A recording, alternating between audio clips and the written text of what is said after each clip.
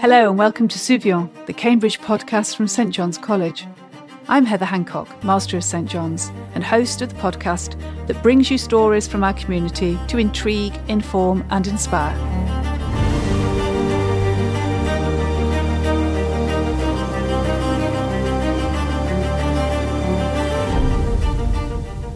Today we meet Natasha Walter, feminist theorist, human rights activist, charity founder and St John's alumna. She talks about starting her journalistic career at Vogue, being a critically acclaimed author and playwright, and why she supports Extinction Rebellion.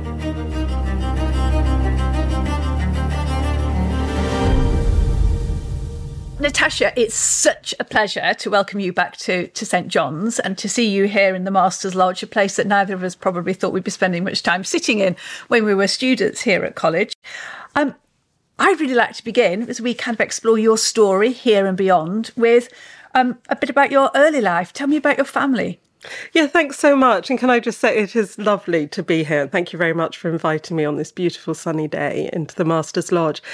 About my family, I was very lucky. I think I had a very happy childhood. If I say to you that my father went to Oxford and my grandfather went to Cambridge, it sounds as though my sort of trajectory towards St John's College, Cambridge was very natural. Of course, it didn't really feel like that to me growing up. My family was in some ways actually quite unconventional. My parents had met in political protest in the 1960s. My father described himself as an anarchist. My mother was a social worker. There was a certain sort of engagement with left-wing politics, alternative, radical politics, that meant that I think I came at the experience of this very sort of elite and privileged education at a slight angle, maybe. But there was always in my family a huge value put on education. And I was lucky to go to an excellent private girls' school in London on an assisted place. And I think when I arrived at St John's College, I was lucky to have a kind of confidence that had come from that very privileged, really, upbringing. And that radical household, and no doubt the people who were visiting, their sort of family friendships there were, do you sort of think that was shaping your values and your approach to life as a child, or was it just something that was happening? I think it was shaping my values, though I probably wasn't that aware of it at the time. And I think that in later life, so in my 20s and so on, I think in some ways I reacted against that I didn't want to be immediately politically active. And I wasn't politically active at all while I was at university. So why St John's? Well, I remember visiting Cambridge on an open day. I think it was actually an open day for King's, and having a walk around the colleges and just being so struck by the beauty of this college. It was as simple as that. I just thought it was stunning. I was also at a school, a girls' school, where there were quite a lot of girls who were trying for Cambridge. And one of my close friends was trying for King's and one for Trinity. And I thought, I think I'd like to go somewhere different. And I was quite, I think, attracted by the fact that St John's was opening up to women, and that we as women going into a college like that would maybe be breaking some new ground, if that makes sense. I think that really does make sense. I mean, the point you make about how beautiful it was, even our undergraduates today, when I ask why they've chosen St John's, over half their first answer will be beauty. And it's such a brilliant reason to choose a place. This is a stunning and inspiring place to live and to study. And most of us never get a second chance to live in buildings like this. So absolutely. And I think it has a huge effect on one. I think when I look back at my time at Cambridge, it was definitely a happy time. And part of that happiness, it came from the people, it came from the studies, but also just the physical environment. In my third year, I was lucky to have a ground floor room in First Court. And I just remember, that experience of being in the heart of that extraordinary court, the beautiful architecture, the sort of generosity of the space. Yeah. And I love what you say about that sense that the kind of these first generation of women in the college were breaking new ground, because the college was learning to accommodate us. But what I really felt, those early generations, we were just kind of saying, get out of the way, we're here, we're having it. How are we going to make the most of it? Something I say to our students today who whose assumption is it must have been incredibly difficult and a nightmare. And I tried to explain to them, of course, there were moments and there were people who are always going to be incredibly difficult and a bit of a nightmare and an acquired taste. But mostly we just felt pioneering in a really enabled way. There was nobody saying no. I completely agree with that.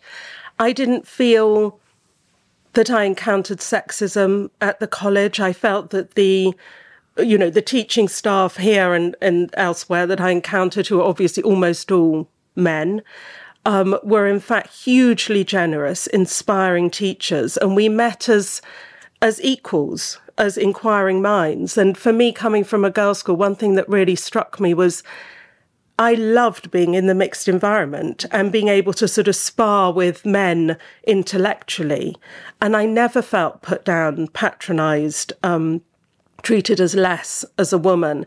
And I think, that was a really, really important experience for me. And it was also true when I went to the States, to university there. I felt, again, really supported, able to speak my mind. And then when I went out into the working world and found how different things were there, the sort of old hierarchies, the sexism, the objectification that one experiences as a woman working in the media, it was really, really different. And I was really glad to have the confidence that I'd had from an education where I really hadn't been aware of that kind of sexism. Yeah, I so agree with you about that. When you were here, you read English. Was English just the obvious choice, or were you? Funnily enough, I didn't enter St John's to do English. No, I came in to do classics. I had this absolute love of Greek and Latin, because I went to the kind of school where it was still taught. It was still an option for O-level to do Greek as well as Latin. And I didn't even do English literature as A-level. I can't imagine that it would be possible to read English literature at Cambridge now without English A-level. I feel so lucky to have taken this slightly unconventional route. So I did Greek, Latin, history at A-level. I came in to do classics. I was starry-eyed about classical literature. I quickly realised in my supervisions that I just felt I wasn't really up to it, to the incredible rigour, linguistic rigour of doing classics at Cambridge. I mean, if there hadn't been a choice, I know that I would have gone on, would have pushed myself through it. But I just took, looking back, I think, wow, sort of an act of overconfidence. I just went to see my supervisor, my tutor, and said, I think I'm doing the wrong subject and I want to change to English literature. And all I can remember is a few serious conversations about what I was reading, what I want to study, what I knew about the course, and they let me change after one term. And then I had to come back in the long vacation to do the medieval paper with Dr. Beadle as a catch-up. And thank you, St John's College. It was the perfect change for me. I loved doing English. It was just a joy and a happiness for 3 years. I'm not saying, I don't want to be too rosy spectacles about my time at Cambridge. I felt the pressure that we all felt about wanting to do well, sometimes the weight of work. But honestly, seriously, I just loved studying English. And I had some really inspiring teachers here.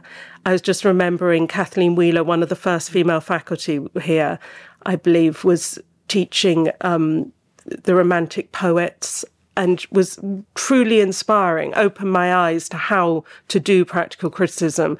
And John Kerrigan teaching Shakespeare. I felt with John Kerrigan, the characters in Shakespeare were more alive to him than we, the students. But I didn't see that as a problem. It was extraordinary the way he lived and breathed Shakespeare for us. And he was such an inspiring teacher. And then, of course, it loops back to the history of the college. You're studying the Romantic poets in a space where Wordsworth walked and learned and exactly scarpered quite quickly as well, if we're honest. But he had a bit more revolutionary zeal. What else did you get involved with when you were here?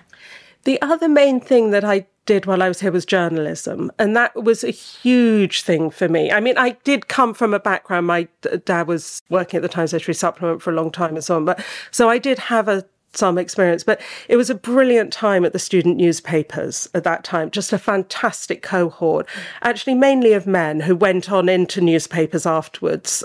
People like James Wood, David Rowe and Jocelyn Targett, who went straight into The Guardian, The Sunday Times and so on afterwards. But I really learned a lot about the craft, working at what was Stop Press then, now Varsity. You know, it was the days when cut and paste literally meant you got out your scissors and glue rather than just pressing. But, you know, that was fantastic to learn the craft, because then my first job in journalism, which was at Vogue magazine, that was what it was like still then at magazines. We were still literally cutting and pasting. Yeah, so it was fantastic cohort here then of people who were interested in journalism.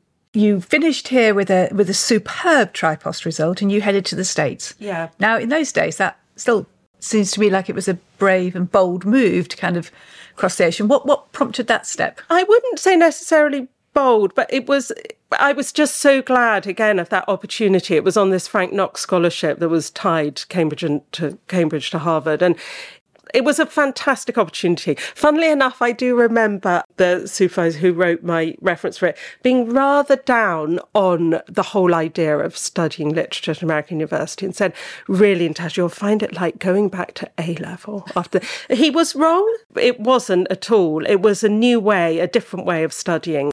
You know, in those days, and maybe it still is the case, the English Tripost is quite rigid, really, about what you can study in terms of really quite a narrow definition of English literature. It was wonderful to go to an American university where everything was in the mix, and I was also able to mix and match course to other subjects. So again, I feel that I was incredibly lucky with my education, just in terms of the kind of passions I was able to follow. Yeah. So Cambridge, Harvard, tempted to stay in academia forever? Yes, at the time when I went off to Harvard, that was definitely what I was thinking. I wanted to stay, wanted to do a PhD, wanted to be a teacher of the kind that, you know, inspired me. But I got sidetracked by journalism, as a lot of people in my generation did. It was the time of great expansion of print journalism. It was a very exciting time to be around journalism and publishing in London. And I quickly found, you know, a very sort of congenial atmosphere there for writing and editing. Worked at women's magazines and then moved to newspapers, where I worked on the books pages of The Independent, which was a great place. People like Blake Morrison, Sebastian Faulks, writers like Anthony Lane, Alison Pearson on the, you know, really fantastic writers, a wonderful atmosphere of, how can I put it? People that took journalism really, really seriously. I wouldn't say they took themselves seriously, but the craft of it, you know, what you were doing with words, how you respected your reader and believed that your reader wanted the best. I'm saying that in quite a nostalgic way, because I think, you know, things have changed a lot in journalism with the collapse of print journalism, but it was a great time. And at the same time, you're sort of really building quite a portfolio career, because somehow you're finding time to start to produce your own writing on your first book.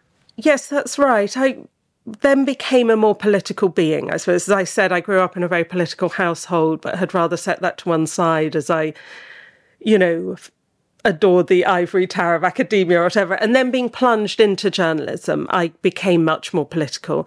And my first book, The New Feminism, which was published in 1998, I now see as very much a product of that time in the 1990s. It was, you know, the New Labour landslide in 97, a lot of optimism, I would say, looking back, about how liberal values could triumph in a way, you know, that we could build a much more equal society that worked for everyone. There was a sense of a new Jerusalem, wasn't it? It really was. It was within sight. It was. There was a lot of good work being done, you know, in terms of what was being done for women's lives, but, you know, in terms of childcare, in terms of sort of transforming the discourse and the law around domestic and sexual violence and so on. And in society more generally, you know, it was an optimistic time, and I think that book reflected that, because it was a book that talked about what needed to be done, but in quite a sort of gung-ho way. We are going to make this change. This is going to happen. It's quite straightforward. And then the second book about feminism I wrote, which was in 2010, Living Dolls, was a much more chastened look, I'd say, about how hard it is to make change and about how difficult things were in 2010 and still are, I'd say, for young women trying to reach for full equality.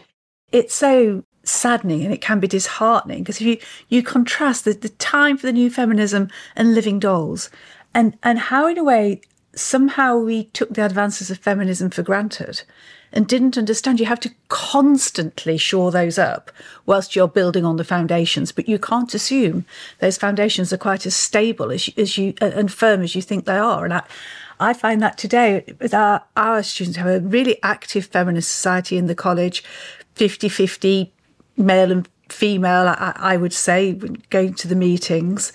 And I find they're talking about really important aspects of feminism, but sometimes I feel they're on the margins. And I want to talk to them about kind of the threat to feminism that's coming from the threat to democratic norms and processes. And you know, they need to be actually right in the centre of this debate and discussion. The things at the margins matter, but we've got to keep reinforcing those foundations. And it seems to me that was sort of that short period of time between your two books. Somehow, how did that sort of erode and evaporate? I think that's absolutely right. I feel very worried now when I think about where we're heading in terms of feminism and in other ways. I mean, you do see globally assaults on women's rights that were unexpected just a few years ago, whether you're looking at the States or whether you're looking at Afghanistan or Iran, you know, or the situation of women in conflict zones.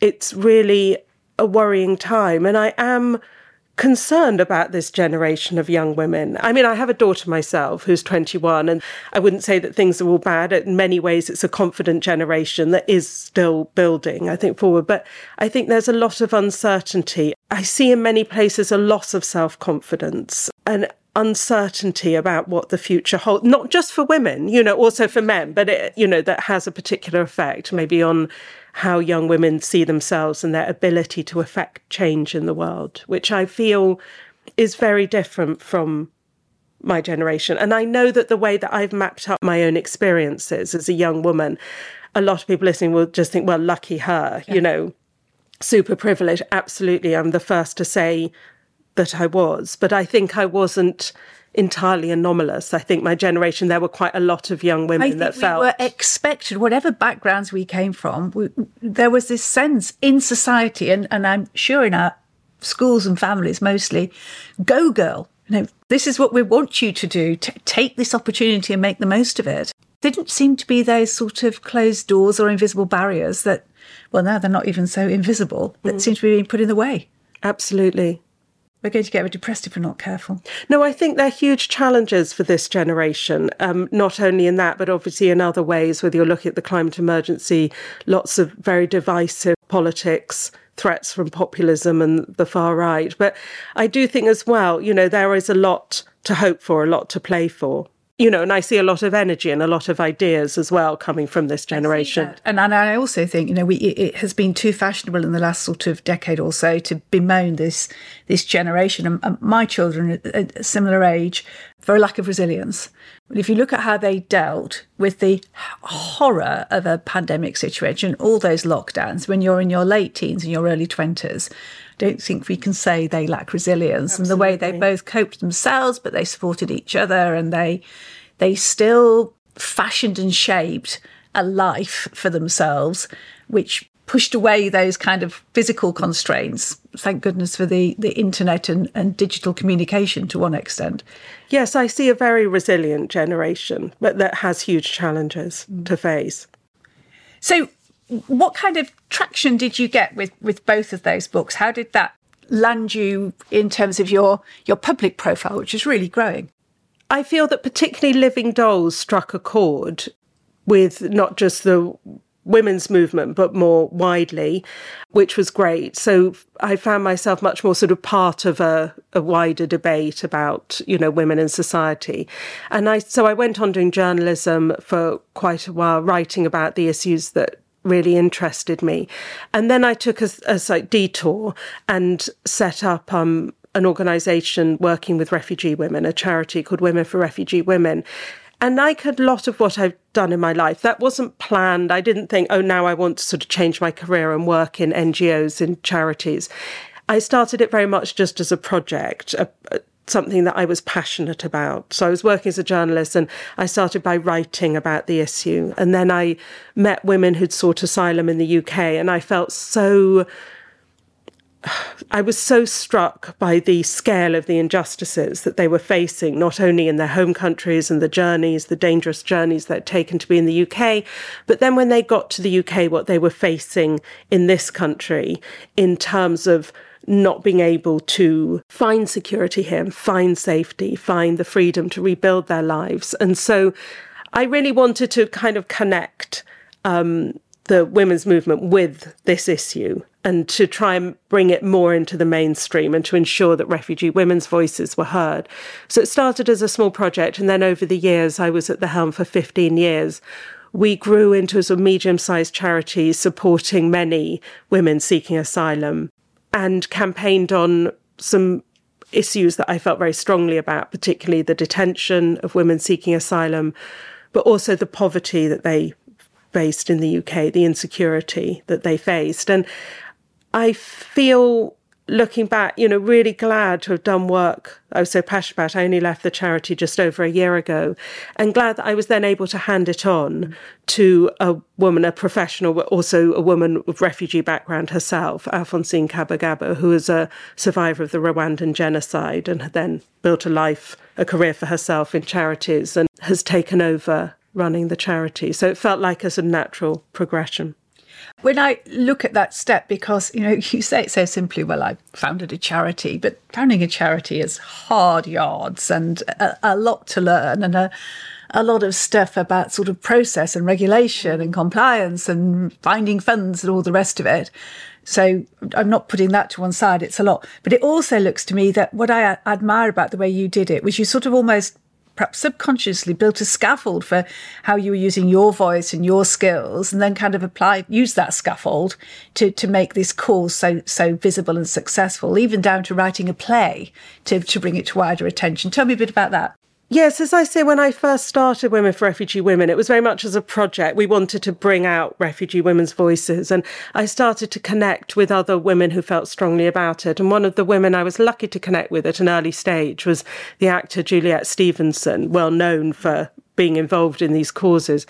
And she and I visited a detention centre. This was back in 2008. And it was when children were still being detained. And we visited two families who had young daughters of 13 years old. And Juliet, at that time, her daughter was 13, and she was very, very struck. And remember, on the train back from the detention centre, we said, we can't bring everyone to meet Meltem and Anna, but let's bring them to meet people through a play. So we set to work, and I sort of wrote the play based on these girls' own experiences. And Juliet brought her a cast of mates really to perform it at the Young Vic. And it was a wonderful way, I felt, to connect with all sorts of people and to bring the issue more into the mainstream. And then Women for Refugee Women worked in partnership with lots of other more established organisations, like the Refugee Council and Helen Bamber Foundation and so on, to campaign for an end to the detention of children. And in 2010, the coalition government did end that policy. So it was great to see the way that campaigning can work and, to build it very much from the voices of those who experience the injustice. As you say, building a charity it's hard work. Some of it I felt, wasn't necessarily my original skill set. It was a lot, as you say, around compliance and process and data protection and safeguarding. It just has to be done. You have to just sort of get on with it, go into work and get on with all that stuff and, make sure your trustees are doing their work and, the staff are being managed well and so on. And I loved the challenge of it, loved learning new things. And it was the first time you'd really had a sort of sizable management role. I'm assuming Absolutely. In journalism you'd not really had much of that. No. And also I'd never really been managed. I mean, I'd had bosses, but I'd never know, this whole idea of an appraisal. It's all totally new. So I had to learn on the job, as it were. And I had wonderful people on my board who mentored me through that. Women like Maggie Baxter, the ex-director of Womankind Worldwide, a wonderful mentor to me, and many others. And shout out to my partner, Mark Latimer, who was at that time running an NGO called Minority Rights Group, now runs another NGO called Ceasefire that works on civilian rights in conflict. A great person, when I came home with a problem, would listen and say, now that's a good problem to have, which is something, a line that I think should be rolled out more often. Yes. When you're sort of saying, I don't know what I'm going to do with this grant, or I've got too many people coming to this. And he always would try and see the positive, yes. Building a charity, it is hard work. It has to be taken seriously. It can't just be done on a wing and a prayer. You're particularly working with such vulnerable people. You have to take those responsibilities seriously. I love doing it, absolutely love the work. Also been very happy to step aside, as I say. I feel it's flourishing under new leadership, and I'm now relishing the opportunity to going back to my first love, really, which is writing as well as activism. So another project on the cards? Yes, so I've just finished another book which will be published next year, and that book is a looking back. And it was interesting when you asked me that first question about my family and my childhood, I found it extraordinarily hard to answer it. And one of the reasons why I think I found it so hard to answer it is I've just written a book about my parents and about my family. And so I find it very hard to sort of summarise. But undoubtedly, my parents, who are both now dead, were a huge influence on me. And what I wanted to do in this book was travel backwards and think a little bit about their generation of the 1960s, but also my mother's father, who was involved in the anti-Nazi resistance of the 1930s and really put his life on the line in that resistance. And just to think a bit more about what it's like to be involved in that kind of political activism. I'm lucky. I've always grown up in a time of peace, in a democratic society. I've always been safe and able to raise my voice whenever I wanted to without fear of real reprisal.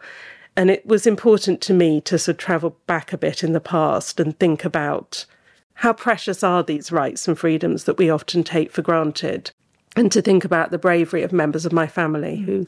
When Russia invaded Ukraine at the earlier part of this year, you ask yourself, what would I do? You hope you would have the courage to do the right thing. But one wonders. I mean, I don't feel I would ever have had the courage that my grandfather had. He was active in the 1930s, as I say, in anti-Nazi resistance. He was in prison for 3 years, 33 to 36 in Germany. And then when he fled Germany in 1936, went on working in that resistance in communist and pro-refugee causes in Holland and Prague before coming to London. And I feel there is a kind of courage there that, is well beyond me. I just really wanted to pay a kind of tribute to it and to think about, I think... Recently, politics I have found very difficult to find hope in many ways, and just the importance of kind of keeping hope, keeping good values alive in difficult times. Ever been tempted to take that political direction? Oh, no, not at all. I don't think I'd be suited to mainstream politics. I think I'm too much of maybe maverick is the right word, I'm not sure. Also, I don't think I'm the person that obviously if I went into politics, it would be with the Labour Party or possibly the Green Party.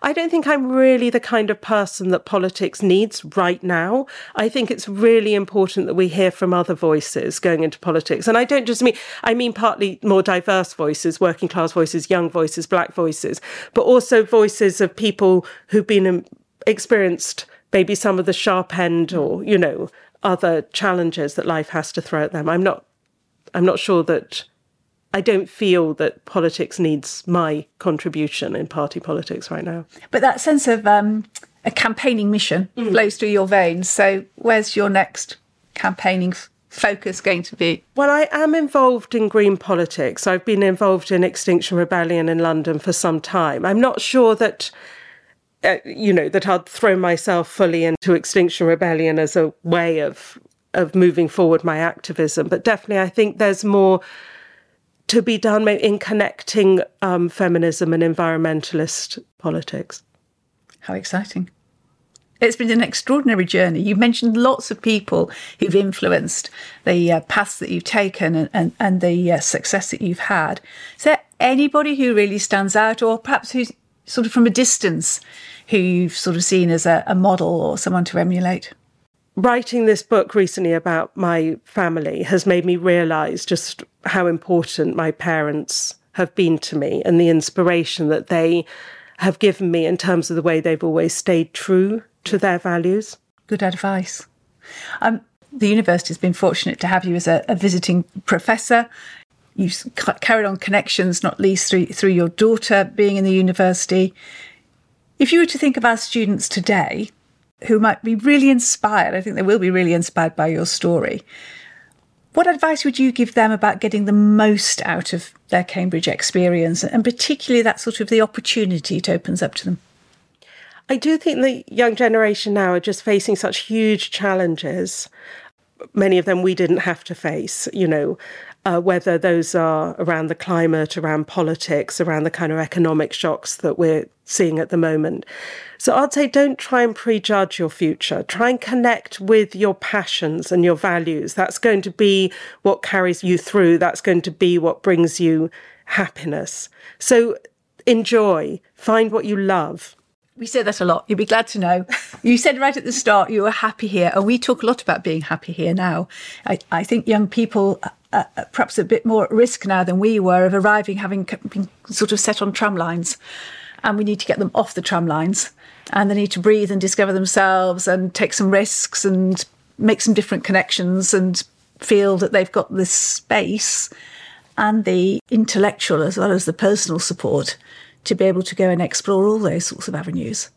I think that's absolutely right. I do worry when I look at, my daughter, her cohort, and my son who's 13 and his friend. I do feel there seems to be, I don't know quite how it's happened, but a narrowness often in their education. I think we were lucky, many of us in the past, in this sense that you could kind of make mistakes. Yes. There would still be a way back for you, whether mistakes in your personal life or your educational life, or whatever, And maybe that was partly about the anonymity that we had, the freedom before the online world took over in the way that it had. We weren't looking at ourselves online all the time. And we could do things that were entirely forgotten. I only think I have 2 photographs of myself at Cambridge when I was an undergraduate here. How extraordinary is that now when you think what a visual record, apart from anything else, exists of your time? So I think that's absolutely right. If you can possibly, I know it's hard when people have invested so much in terms of not just the time and effort, but of course also the money now to come to Cambridge.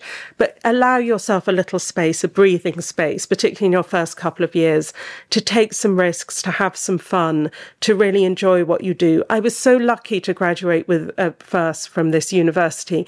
But a lot of the time when I was studying, I wasn't studying for that first. I really honestly would say I was studying for the love of it. I loved what I was doing here. That's advice that we try and give to potential applicants as well. Come because you love your subject, because you would want to leap out of bed every morning to find out more about it, to pursue your curiosity in all kinds of dimensions of it. That's got to be the thing that brings you here. Yeah. Absolutely. And then, you may not get the grade that you want. Who knows? It's very chancy, and your interest may take you in slightly the wrong direction to get that perfect grade. But you'll have found something more important about yourself and, what really makes you tick. And that's going to carry you through for the future. We are really proud to have you as a member of this college. So distinguished, and the way you've developed and used your voice and for so much good in the world. We really are chuffed that you're a Jonian, Natasha. What does the college mean to you today? I still see it as a really happy place, because it was such a time of happiness for me. I suppose now looking at Cambridge, I'm more aware of some of the problems that come with having such a privileged environment. But I know that Cambridge is trying to do a lot of work to open up and to make sure that more people feel that this is accessible for them, this is possible. And so I hope that that's true of St John's as well, that sense of sort of happiness and enrichment and privilege can be shared more widely. We're recording this podcast just a few days before our freshers arrive, and so in 5 days' time I'll be talking to them at the matriculation dinner, And I really go out of my way to say, you now belong. You don't have to do anything else. You belong now. There's no need to prove. There's no model you have to fit. There's nothing apart from we saw in you that great academic potential and we think this is the place that you can pursue it. You just belong. And I think that's so important to take away actually barriers that are quite often being put up by outside voices, not by voices within this university or this college. It's actually about external perceptions, and perceptions matter. But the truth is, it's still an incredibly welcoming, belonging, happy sort of place. That's definitely what I found when I was here. And I am so grateful to the people that I met here, the other undergraduates, also, the teachers that I had here that had such they showed such faith, and the time that they spent sharing their love of literature was extraordinary. Well, Natasha, it's been a joy being in conversation with you. Thank you very much indeed. Thank you. It's really wonderful to return here. I love travelling back and thinking about a very happy time for me. Thank you for listening to Souviens. Souviens is taken from Souvent me souviens, the medieval French motto of our founder, Lady Margaret Beaufort, the matriarch of the Tudor dynasty. Souvent me souviens is usually translated as I often remember or remember me often. That's why when visiting St John's, you'll see blue forget-me-not flowers in the decorations surrounding the college's arms. Lady Margaret's own story of political brilliance, self-preservation and personal influence is one we remember often. For more on life at St John's College and the University of Cambridge, visit joh.cam.ac.uk or follow us on social media.